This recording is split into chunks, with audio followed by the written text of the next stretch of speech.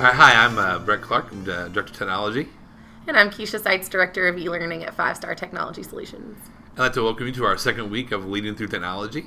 Last week when we did this, we started off without a name. By the time we posted it, we come up with that name for our podcast. And if you're watching this, please feel free to put us on the background and get back to whatever it is that you're working on. Or if you're listening to us on our podcast through SoundCloud, I hope that you're enjoying this podcast while you are taking a walk, doing exercise, whatever it is that you're doing while listening to this. We're just appreciative of everybody who tuned into our first week and shared our podcast out, whether through YouTube or through SoundCloud. We appreciate all the feedback. Be sure that while you're listening to this, that to subscribe to us on SoundCloud.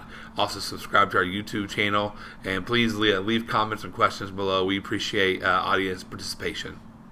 So this week, Keisha, we're continue talking about ACE Standard 2. Mm-hmm. We dove in a little bit about leadership last week and talked about just the important role of that principals and teacher leaders play in getting our schools to where we want to be. So this week, we're going to continue diving into ACE Standard 2. And the part that we're going to break down is that very first part of this, which says that we're to ensure instructional innovation, focus on continuous improvement of digital age learning. And so that's a mouthful, as typically all standards are in education. So we're going to break this down a little bit today and have a discussion about what does it really mean to fulfill this part of the standard, and hopefully give all of us some insight on what it is to ensure these things. And that's that first word that we can focus on, is ensure. How do we ensure that this is happening in our school? Because this is important. So the very first part there is ensuring instructional innovation. And so let's just have some discussion here, Keisha, and talk about what is instructional innovation. So when we talk about that phrase, instructional innovation, what are we actually talking about? So we live in this very exciting time in schools where we have so many different options for how our students learn, how we can engage students, the tools that are available to us.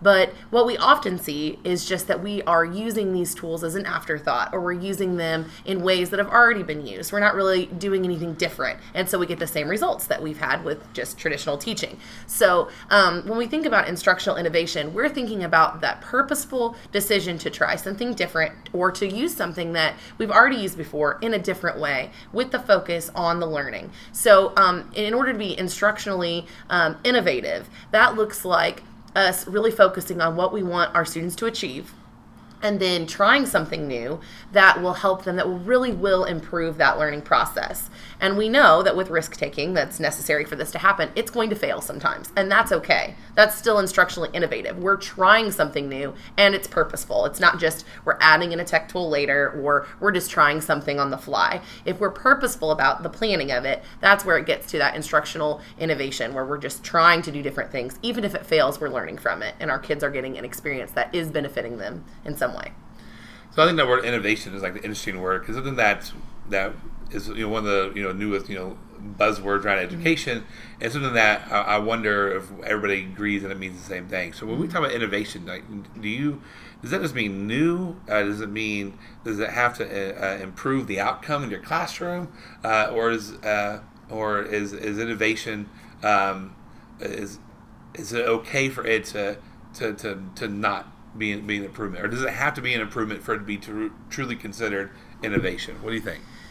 I think that the definition of the word innovation means that you're trying something new in general, whether it is or isn't contributing. But I think that when we think educationally, everything that we do in our classroom should be to try to improve the learning that's going on in the classroom. I think that we can be innovative and just try different things, and it could have no impact on student learning. But I think that's part of the learning process. I think the intent of being innovative has to be to try to improve. It doesn't mean that necessarily will, but what do you think? No, so I think the key for our teachers is that when they try things new, that even when they don't quote unquote succeed in those student outcomes, it's like, how can we leverage that so as a learning opportunity? How can we make sure that what our classrooms are trying, those innovative moments, that even when something doesn't go as planned, how can we make sure that our students are seeing us as learners?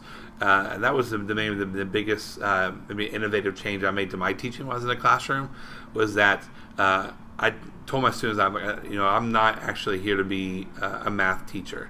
I'm here to teach you how to learn.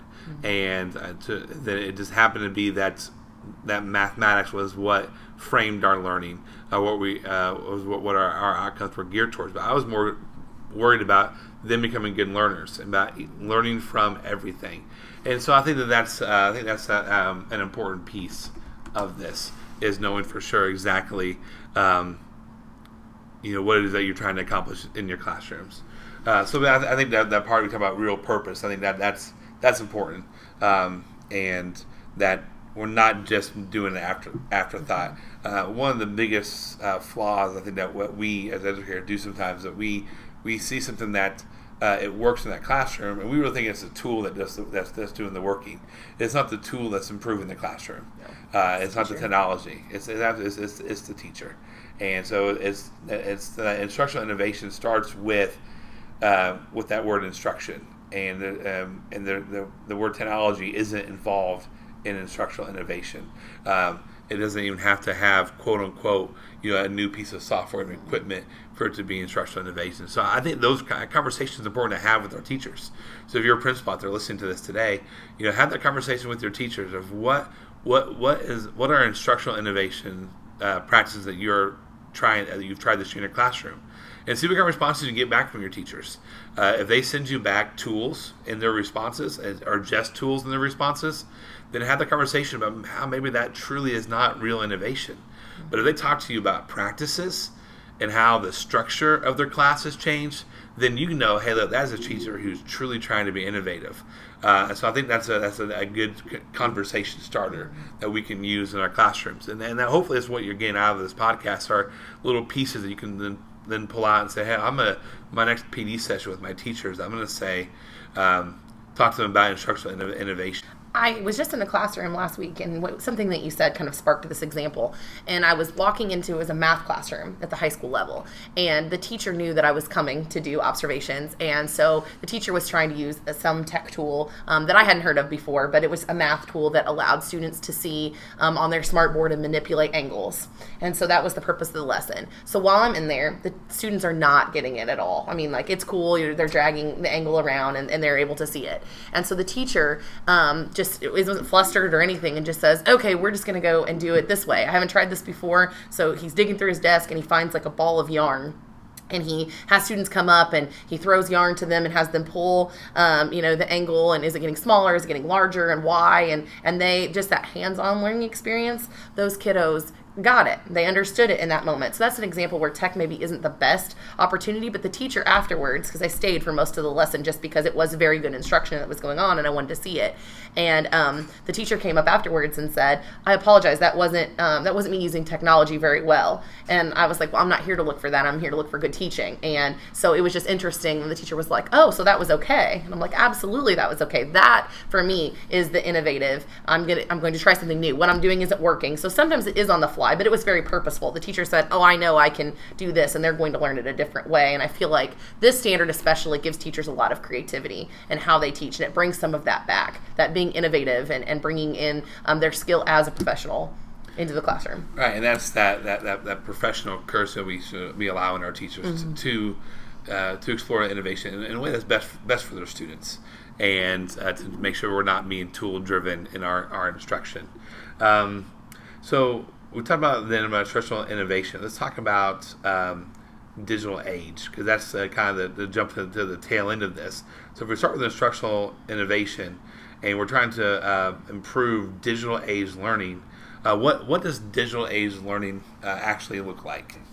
So for me, I think about my children, and when they graduate, there are going to be jobs that are going to be available to them that don't exist currently.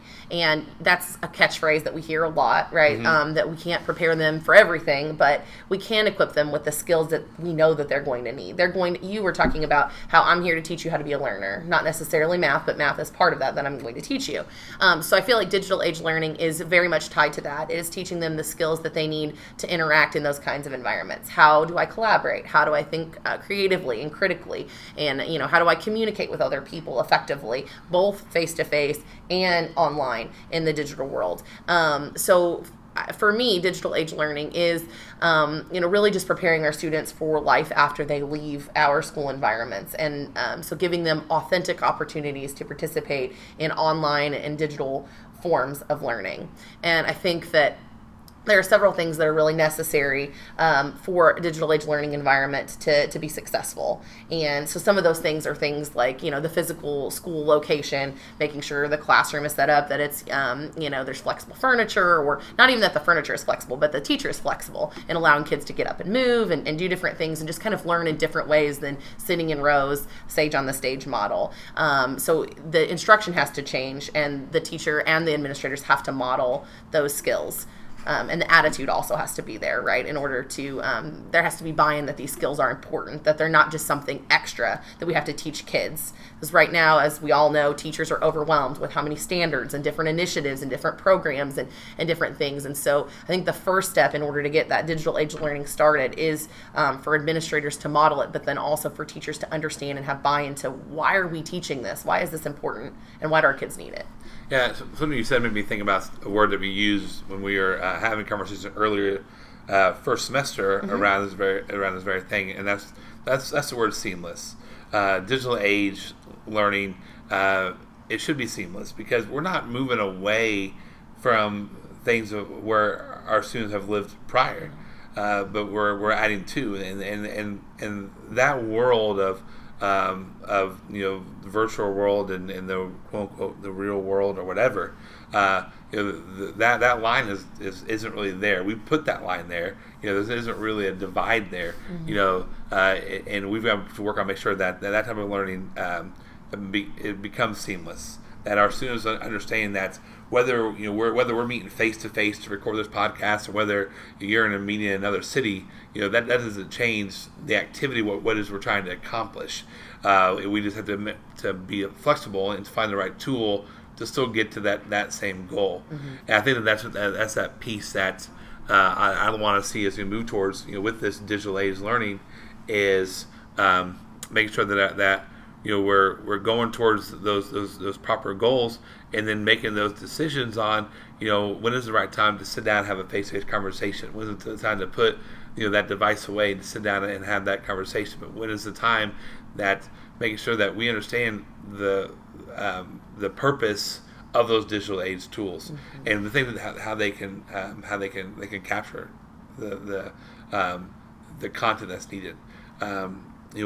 It's just to watch the evolution. We've gone from communicating so much through email to communicating so much through text messaging, and then we get into these group text messages, and now my team is starting really to use Slack as a new tool, but it's purposeful. It is like organized group text messaging, because one of the things that always bother me about email and about group messaging is that things get lost. You have to find the thread, or somebody makes a comment about another topic inside a different email thread. So then it's like you're trying to go back and research that, but you can't. And that's where a tool like Slack allows you to. And I'll put a link to Slack for you guys to learn about it in our show notes below. But Slack allows those group messaging to then be organized in different ways, and it has really helped us to keep our massive conversations segmented in a really organized way, because all of us wear multiple hats. And if you don't think your kids are wearing multiple hats, then you don't understand what students are involved in. They're more than just a fifth grader. They're involved in sports, involved in their community outside. They have older brothers and sisters that pull them in different directions. Their parents take them around, and guardian, whoever it is that's caring for them. All of our students have multiple things going on in their lives beyond our classrooms, and so then to be the biggest benefit for me as a person who lives a lot in this digital age and is engaged in it is what the digital age does for me to help keep all those things organized, keep all things on track. So for me, what I like to see in this movement towards what digital age learning looks like is that I'm learning what I need to learn, when I need to learn it, how I want to learn it, and I express that learning in the way that makes most sense to my skill set. And that to me is what digital age learning is about, is that freedom to keep all of these things going, and to improve in those areas that I want to improve in. Slack is a tool that became important to me when it was important to me, Right. and that's that key is I learned Slack and how to use it because I needed that tool in my life to help me out. And that's what I want my students to be like. Okay, we're going to learn this not because it's just written in some standard or something like that, but it's because this is important now. Mm-hmm. And that's why our kids flock to YouTube, because they look up things that are important to them at that moment. So what can we do to create that type of environment where kids are self-selected into those things? Hey everyone, it's your host, Brett Clark here. Just want to interrupt the conversation Keisha and I are having. There were such great conversations that we had that we couldn't decide what to edit out, so we decided to go ahead and make this conversation into two different parts so you can hear the conclusion of our conversations and our podcast next week. But please be sure to subscribe to our YouTube channel and to our SoundCloud channel, and don't forget to check out all the great resources, stuff from Tom Whitby, Aaron Klein, Vicki Davis, and John Spencer below. You want to check those things out. Again, thank you so much for listening to us today. I hope you enjoyed leading through technology.